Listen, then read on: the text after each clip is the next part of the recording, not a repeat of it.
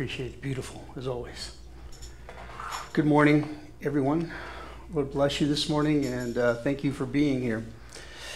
And for those of you who are joining us online, we really thank you also. We have a prayer meeting tonight. We hope that you will find time to come and join us at 6 p.m. from 6 to 7. There's information on our website how you can link up to that. And we're looking forward to getting together again, but a couple more weeks, right? That's what we hear. So the elders and I will meet after service today and talk about what that's going to look like here at Calvary Chapel Arrowhead when we finally get released to go outside. Don't you feel like a bunch of kids that have been kept inside all summer and you're just chomping at the bit to get outside? Well, we're going to talk about what will be appropriate social distancing here, how we'll arrange the chairs. We're going to have the whole church sanitized before you come to church during the service, planning on getting the bathrooms cleaned at least once or twice while you are here. And of course, we will have masks available for those who want to wear them. And I'm sure there are other things also, but we'll be talking about that, and we will certainly let you know. If you want to know the latest about the COVID virus from our own Dr. Don, you can go online and see the COVID-19 update. Click on that link, and that will get it to you also. Anyway, interesting times, and to God be the glory. Not worried about it at all. Matter of fact, looking forward to what good things are going to come of it. Whenever the children of Israel had to be quarantined for a time, like say during the Passover, when they were told to go in the house and don't come out, when they did come out after they got the all clear, things were better, newer, fresher, and more exciting. I expect the same thing after this. All right, guys,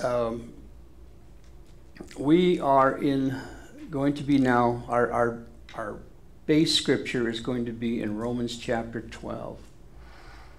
We are in a second part of a two-part series entitled Lights and Perfection. Those words come from the Old Testament describing the Urim and the Thummim, which were very interesting Hebrew words in Exodus chapter 8. These were, scholars think, two stones that were kept in the pockets of a breastplate attached to the ephod of the high priest, and he was the only one to get to have a pair of these rocks. We learned that these were most likely colored stones, one white, one black, and they were used to determine the will of God.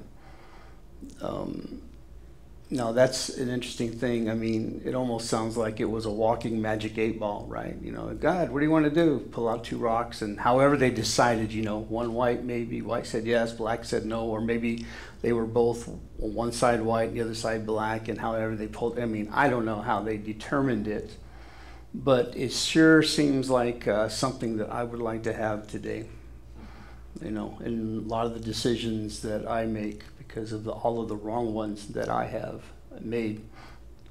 Nevertheless, God has not given us those kind of Urim and Thummim to make our decisions by, because he wants us to walk by faith and not by sight. Well, didn't it take some faith to pull out the stones and say that that is God's will and then watch it come to pass? To a certain degree, yeah, but that was only for the high priest. He's the only one that could use that. And the common person really didn't have access to it for the decisions he had to make. High priest was, you know, limited to his locale. He could only be at one place at one time. And if there were office hours where you could go visit the guy for your questions, whatever they may be, I can guarantee you that you think the DMV is bad. in Arizona, you're gonna have a real, I'm sorry, if you work at the DMV, I totally apologize for that crack. But it is sort of a stereotype, isn't it? So God has made a better way, all right? Now, I mentioned last Sunday that some believers approach finding the will of God like a cosmic Easter egg hunt, like his will is hiding under a bush in some distant galaxy far, far away. I think some see discerning the will of God is like doing Common Core math. You got that equation up on the board there, Vinny? Is it there? Yeah, there it is. Cool. Common Core math is something that only a few really understand. And I know a lot of parents who have had to homeschool their kids during this quarantine are pulling their hair out because there's nothing common about it. And at the core of it is just frustration, right? And then there are those who take a superstitious tack to finding out the will of God. There was a book written in the 70s by a pastor and his wife called You Can Know the Will of God. And it had stories of ways people would discern God's will. They tell of a lady who had a lifetime ambition to go to Israel, and she got hold of a pamphlet of an Israel tour, and she looked at it, and she looked at the price and when it was going to happen, and she could more than afford it, and she had all the free time in the world, but she just wasn't sure that it was God's will that she goes. And she kept worrying about it and thinking about it and wondering about it, on and on and on. And one night before she went to bed, she reread the pamphlet and found out that they were going to travel to Israel on a 747 jumbo jet. Well, she went to sleep, and when she woke up the next morning, she looked at her digital clock, and guess what time it was? 7:47, and that clinched it for her. She went on the trip. All right, whatever floats your boat, right? Then there's this gentleman who used what they call the open window method in seeking God's will. You find a breeze, or you turn on a fan and you open your Bible to it and watch the pages flip, and then you stop it and then you point to a verse. Well, he pointed to Matthew 27:5, where it says Judas went and hanged himself.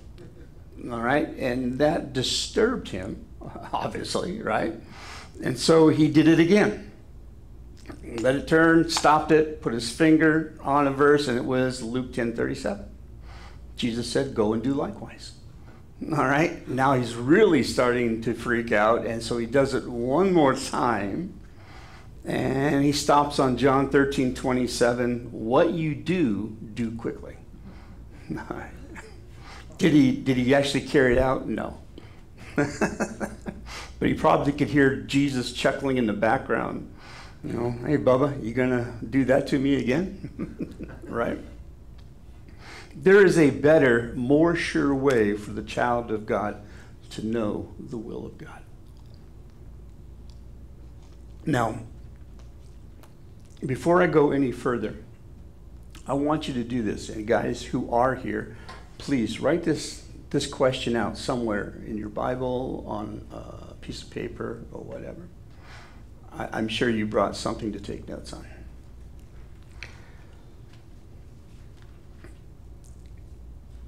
I want to know God's will concerning, then fill in the blank.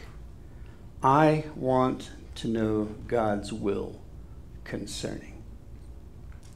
Now, when we're talking about the Urim and the Thummim, the lights and the perfection, and also known as the manifestation and the truth, we're talking about making life-changing decisions here. We're not talking about whether you should buy Skippy or Peter Pan, smooth or chunky. Okay, those kind of decisions are like, whatever you want to do. But what about, since we've had this crisis now and financially you might be strapped, is it time to move? Do I need to go back home or move to another state? Or perhaps it's, should I marry? Or how am I going to get by financially? What should I do? Maybe you're thinking more spiritually. Should I become a missionary? Or a common question I had from my high schoolers at the Christian school was, what college should I choose? Harvard, Yale? What career path should I go on? And then there are some of the real serious, heart-wrenching decisions that you might have to make. Should I put my parents in a nursing home? Should I get involved with the conflict between my mother and my husband? And then, of course, there are the clash questions. You know what the clash questions are? You're in a bad relationship, a non-marital bad relationship, okay? Or just a difficult dead-end job and you're asking the clash question, should I stay or should I go? Some of you will get that, some of you like, move on, all right.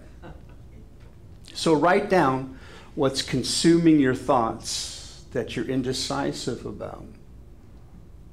And after we go through this study, I want you to filter that question through what you learned, all right? We're good? All right. A little bit of background. In the Old Testament, God spoke his will through the writings of Moses, through the prophets, whom he consecrated to be his spokesman. And we saw last week, and I mentioned it earlier, the two stones, the Urim and Thummim, the lights and perfection, and also the manifestation and truth. So if you're taking notes, that's another two words describing the Urim and the Thummim. What does God use today? Are there writings? Well, of course. You've got the entire inspired Word of God from Genesis to Revelation, and it's full of principles and precepts and promises that gives you insight for living. How many times have you heard me say that? Too many times.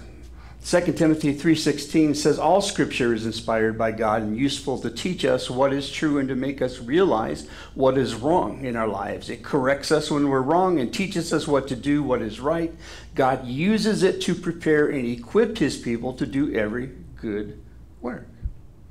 Every part of scripture is God-breathed and useful in showing us the truth and exposing to us his will. Are there prophets today? Yeah, well, mainly Jesus is the prophet that we follow. But there are those who have been spiritually gifted to the church as prophets. Ephesians 4:11. These are people who foretell the word of God rather than predict what's going to happen.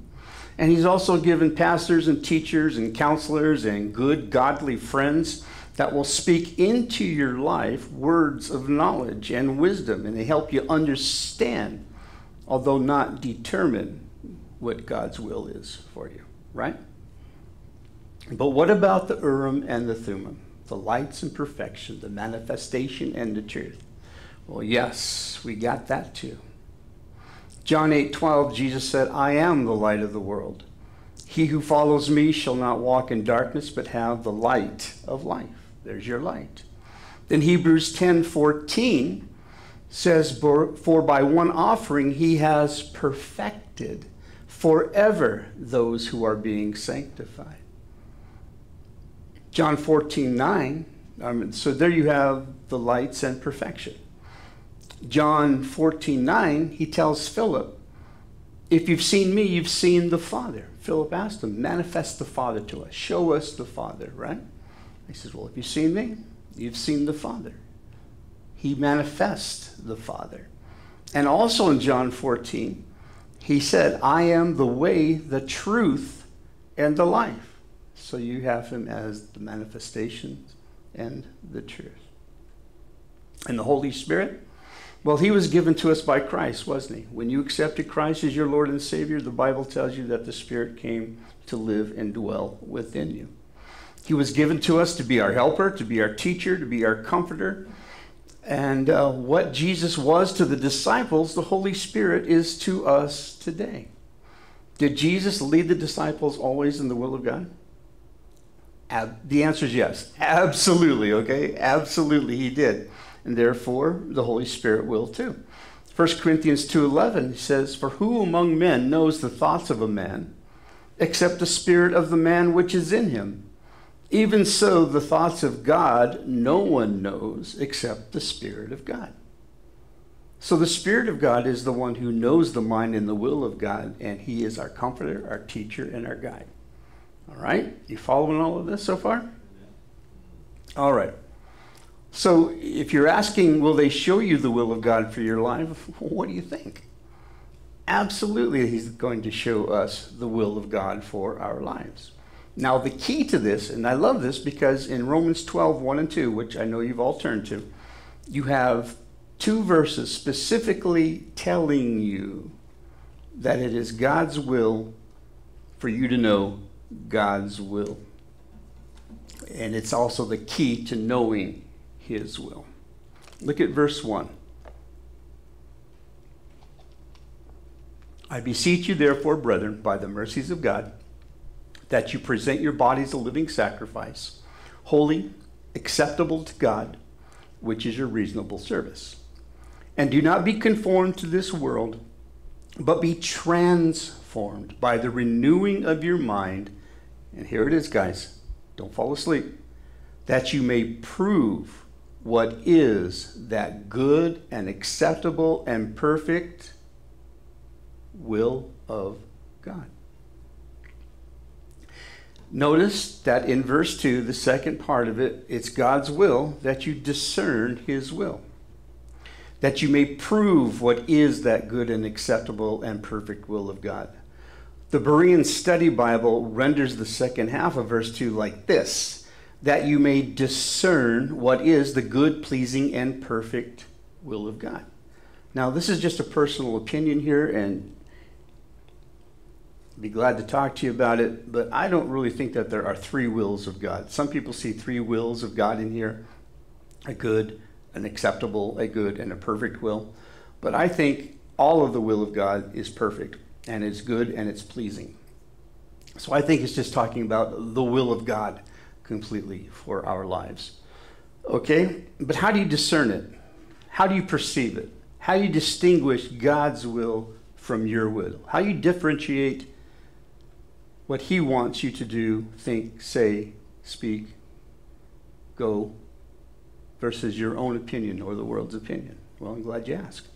Let me give you 3 principles, all right?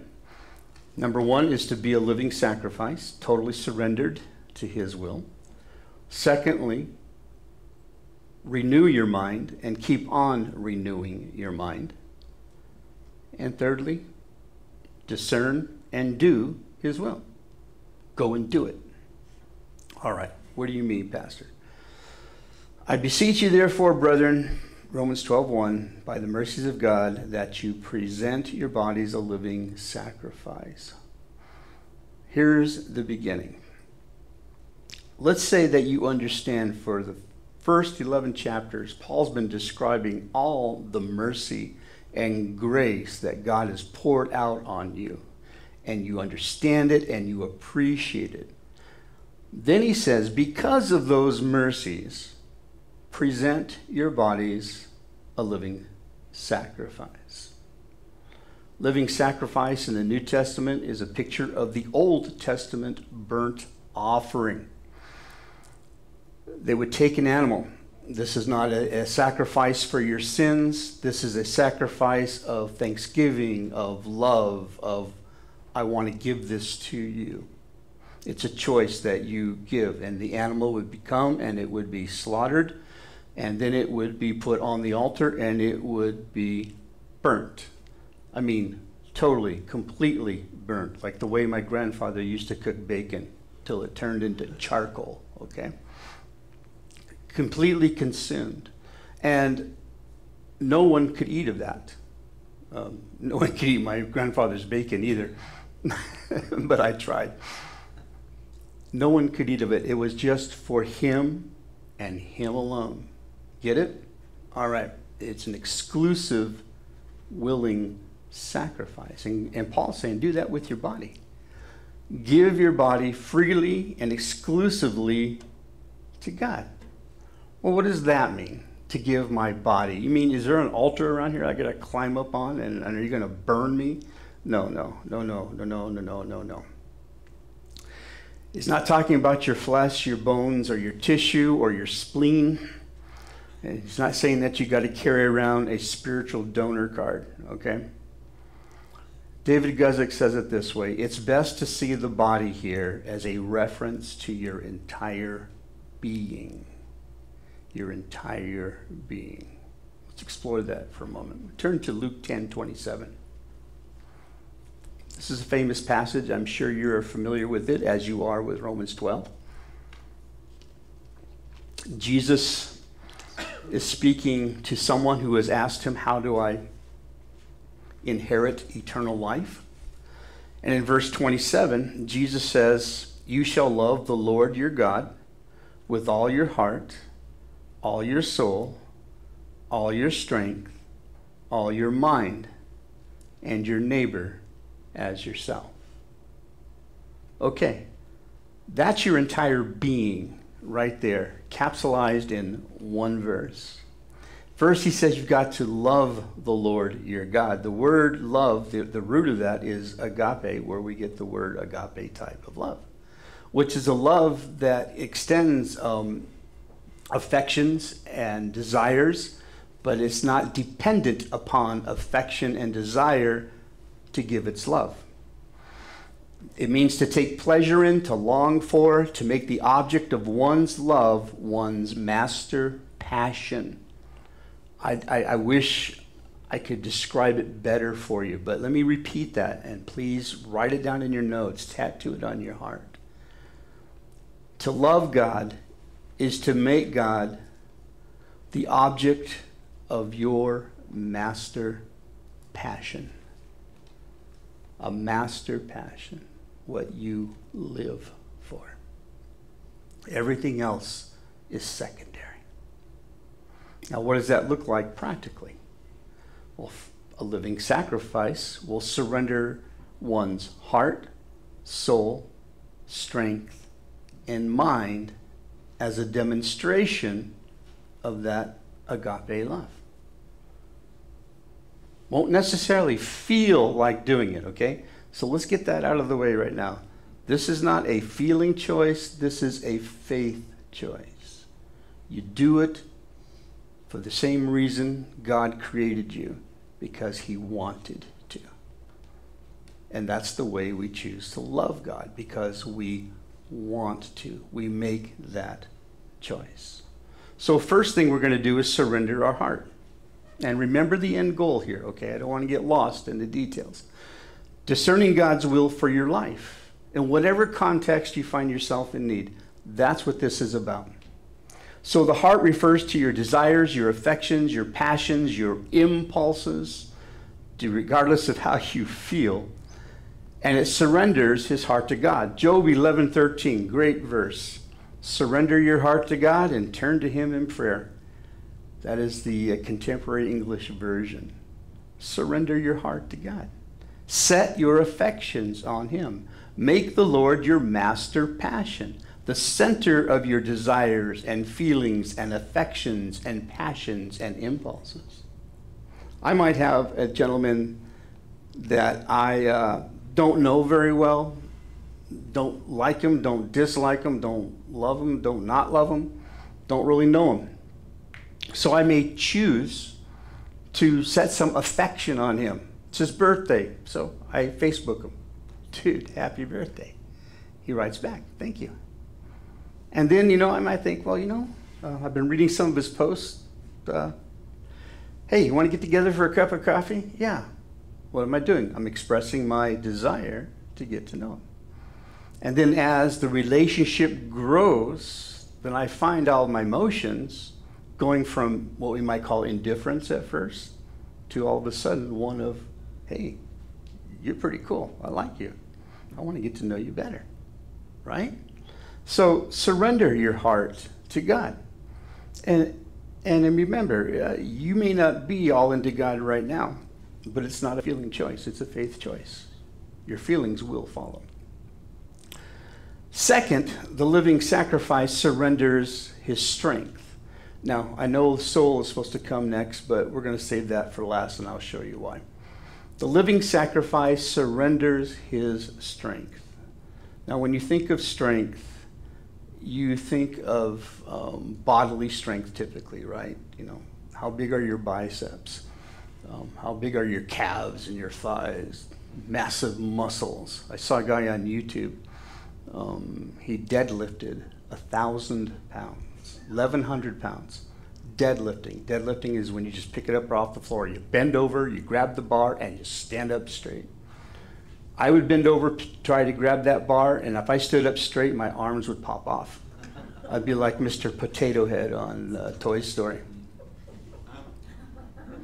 But the strength that he's speaking of here, when you look up this word, which is ischus in the Greek, it literally and figuratively refers to your moral strength and integrity.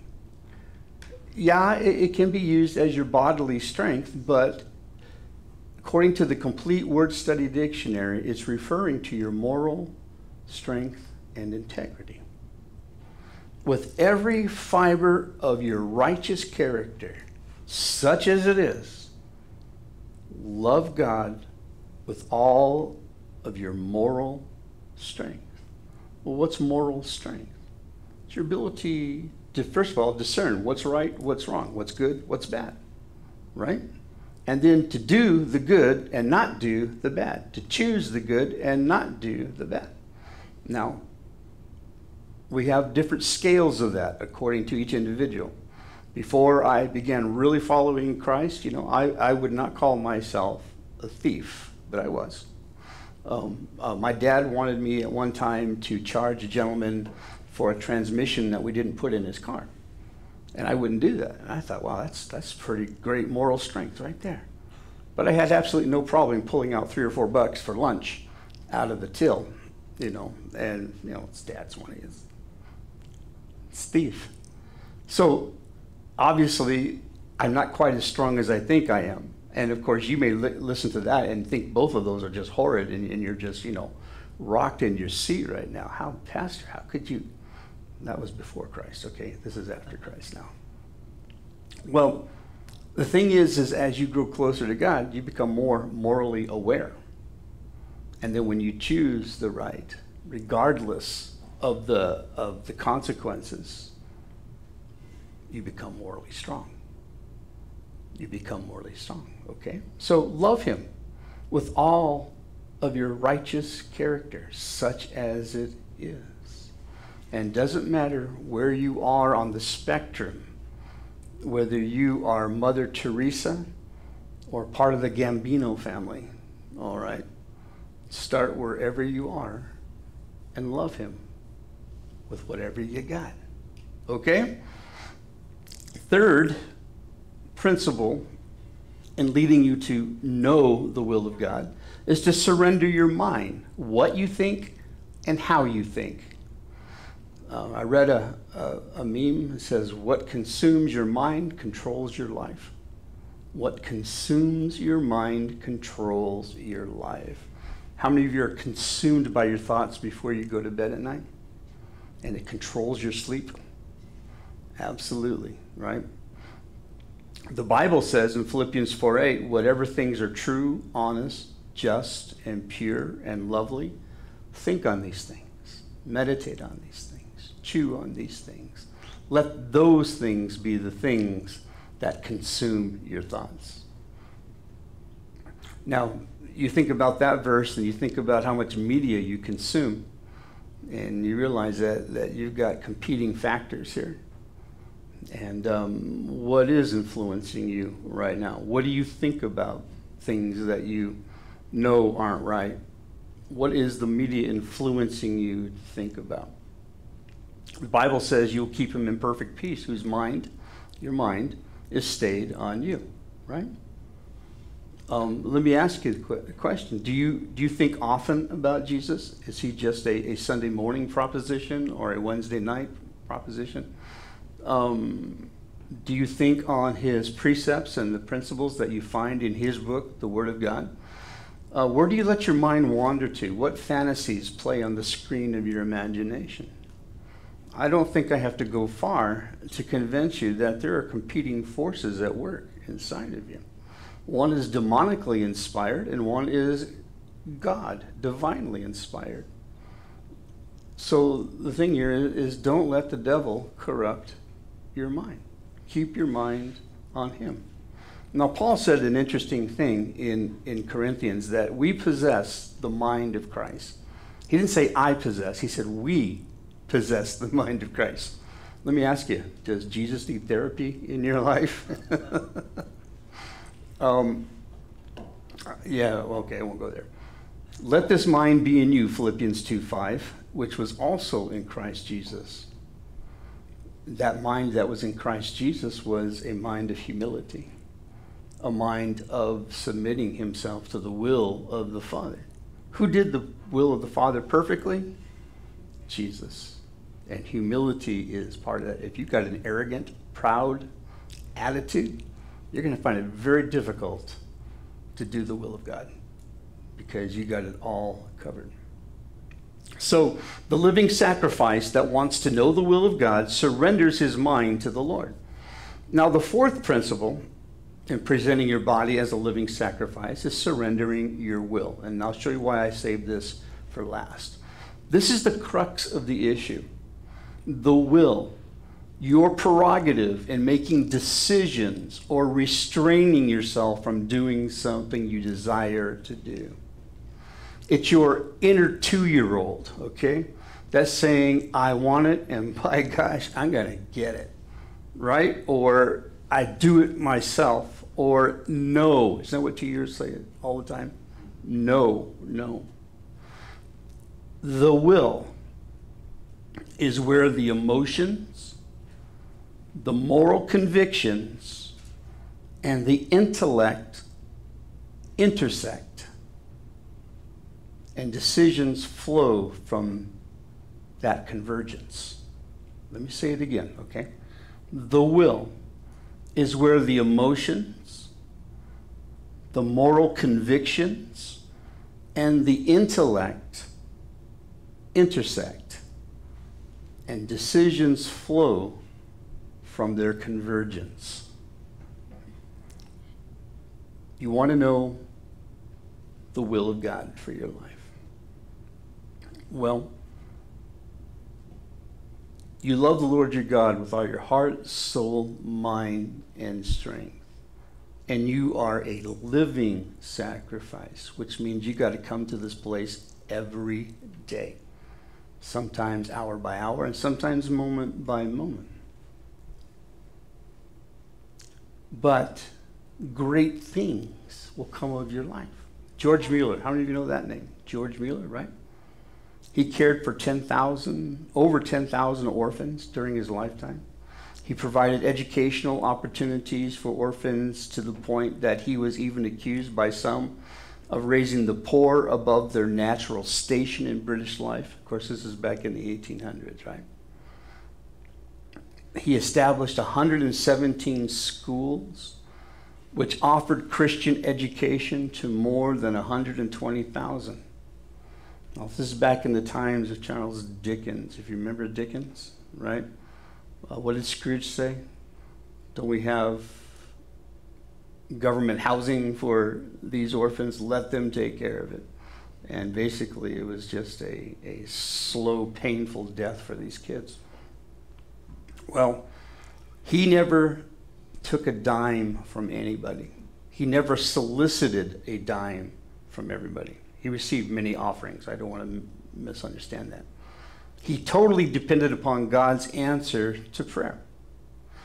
In a tribute to his life, the Bristol Times reported that during the days of George Mueller in Bristol, agnosticism dared not raise its head. His life was a testament to the reality of a true and living God. All right? Well, this is what he said. I seek at the beginning to get my heart into such a state that it has no will of its own in regard to a given matter. 9/10 of the difficulties are overcome when our hearts are ready to do God's will, whatever it may be. All right? Great principle. Do you want to know what God's will is for your life? Get to that place where your heart is in such a state that it has no will of its own. Present your bodies, your heart, your soul, your mind, your strength, completely surrendered to God. And it's not too far from there that you will discover God's will. As that chef used to say from New Orleans, guaranteed. All right? And by the way, this whole process that you're going through in presenting your bodies as a living sacrifice to God, loving Him with your entire being, this is causing holiness to develop within your life. This is what holiness is. Okay. And Hebrews 12:14 says, pursue holiness, without which you won't see God. And the word see there doesn't mean necessarily to literally look upon and gaze upon and see, but it means to comprehend. You're not going to comprehend His purposes. You're not going to comprehend His will without holiness. How do I get holiness? Present your bodies as a living sacrifice. Love Him with all your heart, soul, mind, and strength. Okay? So before we go any further, are you willing to discern His will? Are you willing to let Jesus dominate your life? To be your master passion? Are you willing to surrender to Christ? And are you willing to let Christ be the Lord of your life? Something we'll come back to at the end of the service. Okay, number next. You've presented your bodies as a living sacrifice to God. You're loving Him with all your heart, soul, mind, and strength. Next step is renew your mind. Sort of has to do with loving Him with all your mind, but this is something you're going to have actively do over and over and over again. Look at Romans 12:2.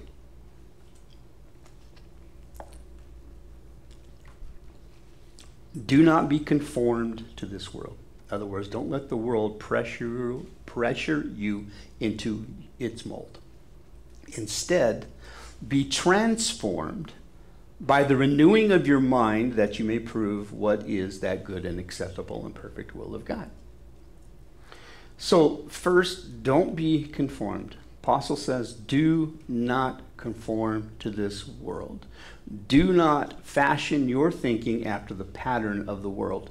Don't conform your ways of decision making to the way the world makes its decisions. Eugene Peterson put it this way: don't become so well adjusted to your culture that you fit into it without even thinking.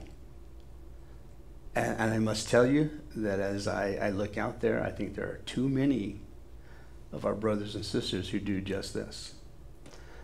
What are no-brainers for the world are not necessarily no-brainers for Christians. Popular culture and the world's manner of thinking is under the influence of the god of this world, Satan. And he is in rebellion against God and will try to press you into his ungodly mold. And what we're saying here, what Paul is saying here, is that process must be resisted. I'll give you a couple examples. Back in my days of high school, if you found a couple that were living together outside of marriage, cohabitating together, it was close to being a scandal. Okay, I mean, it was towards the end of the 60s and the sexual revolution, so things were loosening up, if you might. But today it's worldwide, and it's increasingly becoming more so that way. And probably in a generation or two, marriage is going to be pretty much extinct. Matter of fact, it may come a time, and the Bible predicts it, that they will forbid people to marry. Okay, everybody's an autonomous individual. Well, what I predict, and this is my opinion, is that we're going to devolve into a type of tribalism where people will further segregate into small tribes with their own set of right and wrong values. And the government will determine ultimately that it needs to step in and claim at least the children as its own. And matter of fact, that's been predicted since 1989, I can tell you. They belong to the state. Now, I see many high-profile Christians, I'm talking about entertainers and sports figures, who spout their testimony during their interview after winning the big game, where they give God the glory, and we're all going, all right, it's good to see them do that, right? But then they praise God for helping them with their success in their career and life, but then they flaunt the doctrines of marriage and holiness. And I don't even think they know it. I don't even think that they have any clue that that's what's happening here, and nor do I think they would care even if they did have a clue. Another example is the humor of this world. That's the door where a lot of this comes in. If you can make something non-threatening and humorous, you're more likely to let it slip into the back of your mind. Humor of this world is crass, crude, morally objectionable to the Christian. Have you noticed how common the F word has become? Even out of the mouths of our elementary school kids. It's just, I mean, George Carlin used to describe the F word as the mother of all cuss words, right? And the question I have is, where do we go from here? Where do you go from here? But to the culture, it's a no-brainer. To the Christian, the Bible says, don't let unwholesome, foul, profane, or worthless, or vulgar words ever come out of your mouth. And in Ephesians 5:4, it says, let there be no filthiness and silly talk, or coarse, obscene, or vulgar joking, because such things are not appropriate for believers, but instead speak of your thankfulness to God. You get it? This is all part of the renewing of your mind, transforming your mind, and not thinking like the world. And why are things not morally objectionable to the world? Well, it's because they feel right. You have a hard time convincing someone that something is wrong when they feel that it's so right. Have you noticed that? And that's the problem with many Christians today, is that they order and determine God's will for their lives based on how they feel rather than upon propositional truth. Ravi Zacharias said, today's generation listens with its eyes and thinks with its feelings. The world determines what's right and wrong, what's truth, what's a lie, what's moral, what's immoral, what's good, what's bad by how it feels, what the emotions they have about it. Now, there's nothing wrong with evaluating how you feel. I mean, haven't you evaluated how you feel about the quarantine? Yeah? That's not right or wrong, how you feel. It's how they dictate your attitude and behavior and outlook on life. Life by feeling will never know the transforming power of God because it ignores the renewing of the mind. All right? So, if you're not going to allow your mind to be renewed, but you think that you've already presented your body as a living sacrifice, you need to think again. All right? Because you're going to have to change the way you think. I don't know who said this, but he says, God is never against feelings. He is a God of powerful and passionate feeling. Yet when feelings dominate one's thinking, then one has an insufficient foundation for the Christian life. Now, the Holy Spirit says in Romans 12:2 that we're to transform. We're not to conform, we're to transform. And the form of the Greek word for transform is, we get the word metamorphosis. Metamorphosis. And if you Google the definition of metamorphosis, you get this: the process of transformation from an immature form to an adult form in two or more distinct stages. Notice that. Transformation from an immature form to an adult form. We are to transform our way of thinking from an immature form to an adult form by the process of renewing our mind.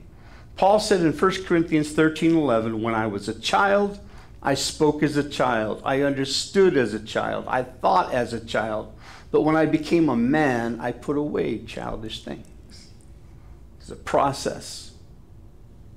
So renew your mind if you want to know God's will for your life. Fill yourself with truth. Fill yourself with God's principles, His tenets, His teachings, His doctrine. Read and study and devour the Word.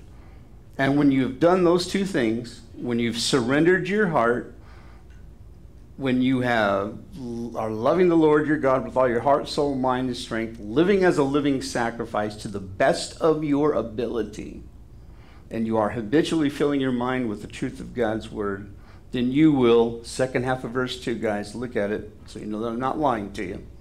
You will prove the good and acceptable, perfect will of God. See, you've done already 9/10 of the work needed to know what God's will for your life, whether you should get married, whether you should move, whether you should put mom or dad in a home, whether you should change your career. You will discern what is the good and pleasing, perfect will of God. Look at the principles of God's word. Look at your commitment and your surrender to his will. Put it together. Cook it up. Taste it. Now you have God's will right there. What does it say in the Psalms? Taste of the Lord and see that he's good. That's right. Your surrender to God's Spirit and the filling of God's word allows you to discern God's will. Your surrender to God's Spirit and the filling of God's word allows you to discern God's will. Now you're free to explore the impulses you have. How many of you would like to explore your impulses? Or how many of you are thinking, whoa, dude, Pastor, you don't want me following my impulses. I can't afford an attorney. Not those impulses. I'm talking about the impulses that we have in regard to God's will. When he's your master passion and you're giving him your life, you're studying his word and you're thinking his thoughts, you're ready to make what we call redeemed decisions. All right? Decisions that are based upon desire. Psalm 37:4 says, delight yourself in the Lord and he'll give you the desires of your heart. Did we not just talk about delighting yourself in the Lord by offering yourself up as a living sacrifice and renewing your mind? Well, then he will plant the desires, his desires, into your heart. And they become impulses, and you can act on those now. You can act on those. You can be sure that they are God-ordained and Spirit-led. Isaiah 30:21 says, your ear shall hear a word behind you saying, this is the way, walk in it, whenever you turn to the right hand or whenever you turn to the left. This is the voice of your conscience, that invisible guide. John Corson says, this is that quiet voice that cannot be heard in the hustling, bustling, and scheming to which we are so vulnerable. What a joy it is to take a significant portion of time to be quiet before God. For it is then that we hear his word in our ears saying, this is the way, walk in it. Sounds like he was a little Mandalorian, I don't know. What we're saying here is sell out to God wholeheartedly. Make him your master passion. Seek him with your whole heart.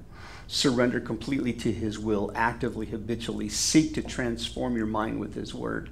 And then, guys, go do his will. Just go do it.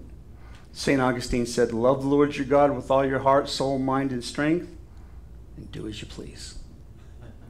That's dangerous, man. That's like handing my 10-year-old the keys to my car, a credit card, and a gun, loaded gun. No, not if you're loving the Lord. You're totally surrendered. You're under control. Your mind is renewed.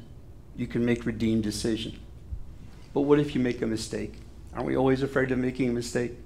Don't we check and double check if this is God's will, right? Like the guy flipping through the scripture, did he really want me to kill myself?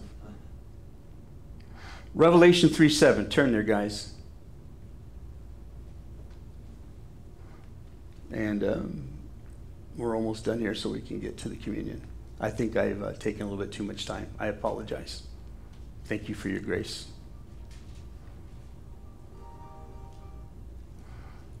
These things say he who is holy and who is true, he who has the key of David, he who opens and no one shuts, and shuts and no one opens. The key of David is an Old Testament allusion to the absolute sovereignty of God in opening doors and shutting doors. And we're talking about doors of opportunity here, as it were, in knowing his will. He has the administrative power and the uncontestable control. Whatever doors are open for you will not be shut, and whatever doors he shuts on you, you're not going to be able to open. Point is he's got your back. You're afraid of making a mistake, you're going to find out that the decision you make, no matter how it turns out, will have not been a mistake. But if you're still insecure, one more verse, and I'll close with this. Colossians 3:15 says, let the peace of God rule in your hearts. The word translated rule there is a Greek word that describes an official, an athletic event, like an umpire. And he calls safe, he calls out, he calls yes, he calls no. The peace of God. Should I move? Should I take that job? Should I marry them? What's your heart telling you, guys? If you're walking with the Lord, the peace of God will be that umpire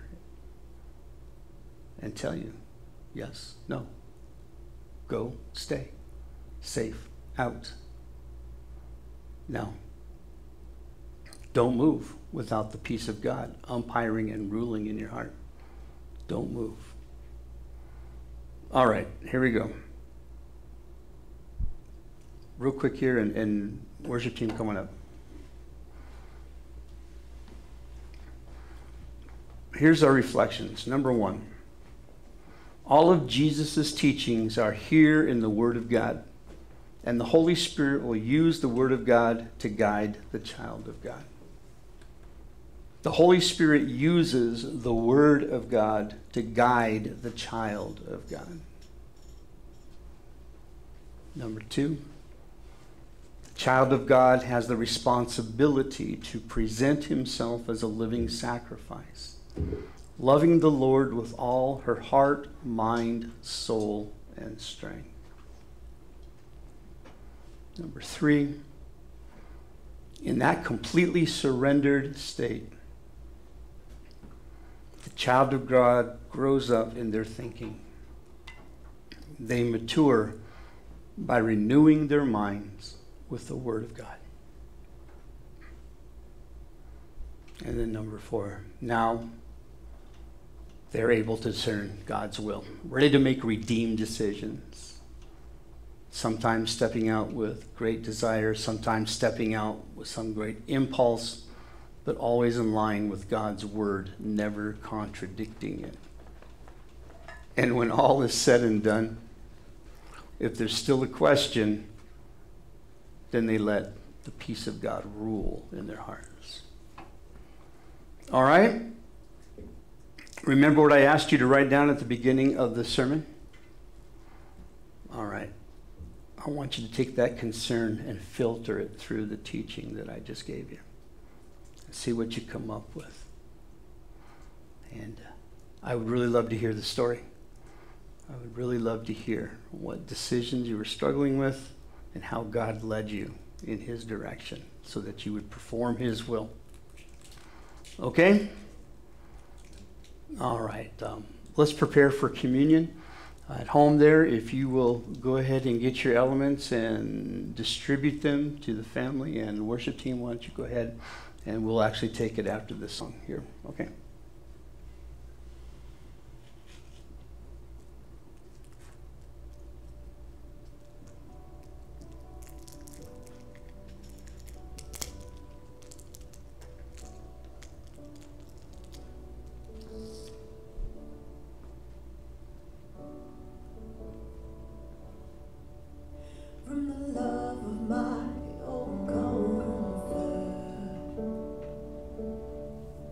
From the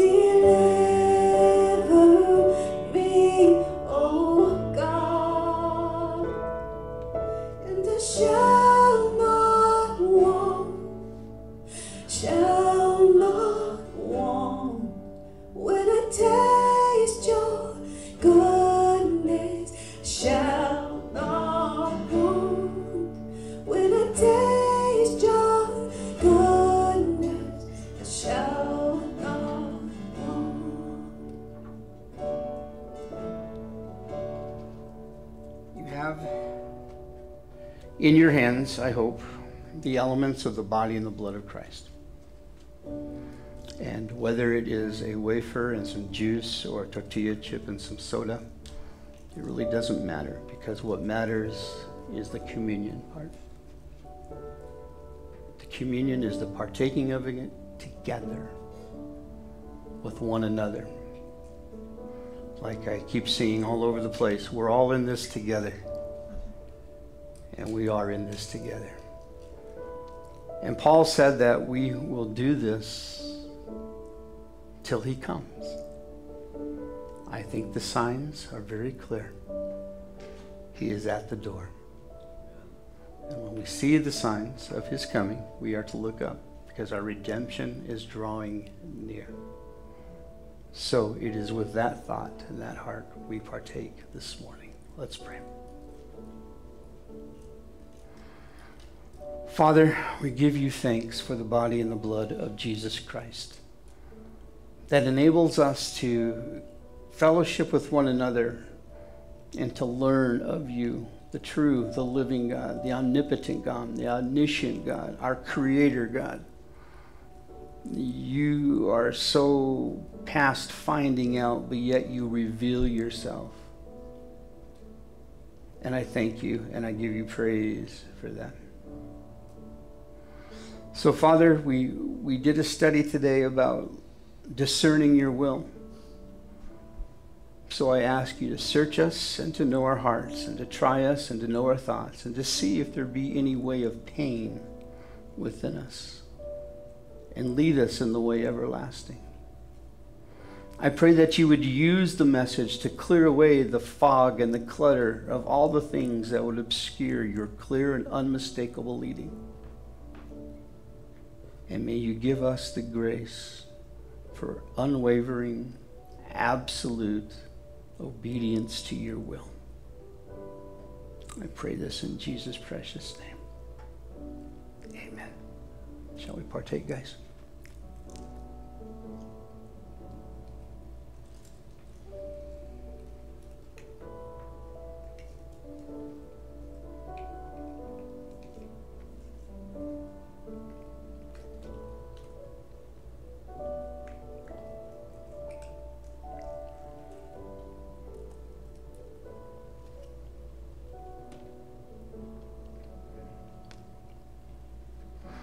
We're going to close with one more worship song, and I just want to say the Lord bless you and keep you, make his face to shine on you and be gracious to you. Lift up his countenance upon you, give you peace, fulfill his good purpose in you, and open your eyes to all the will of God. Amen.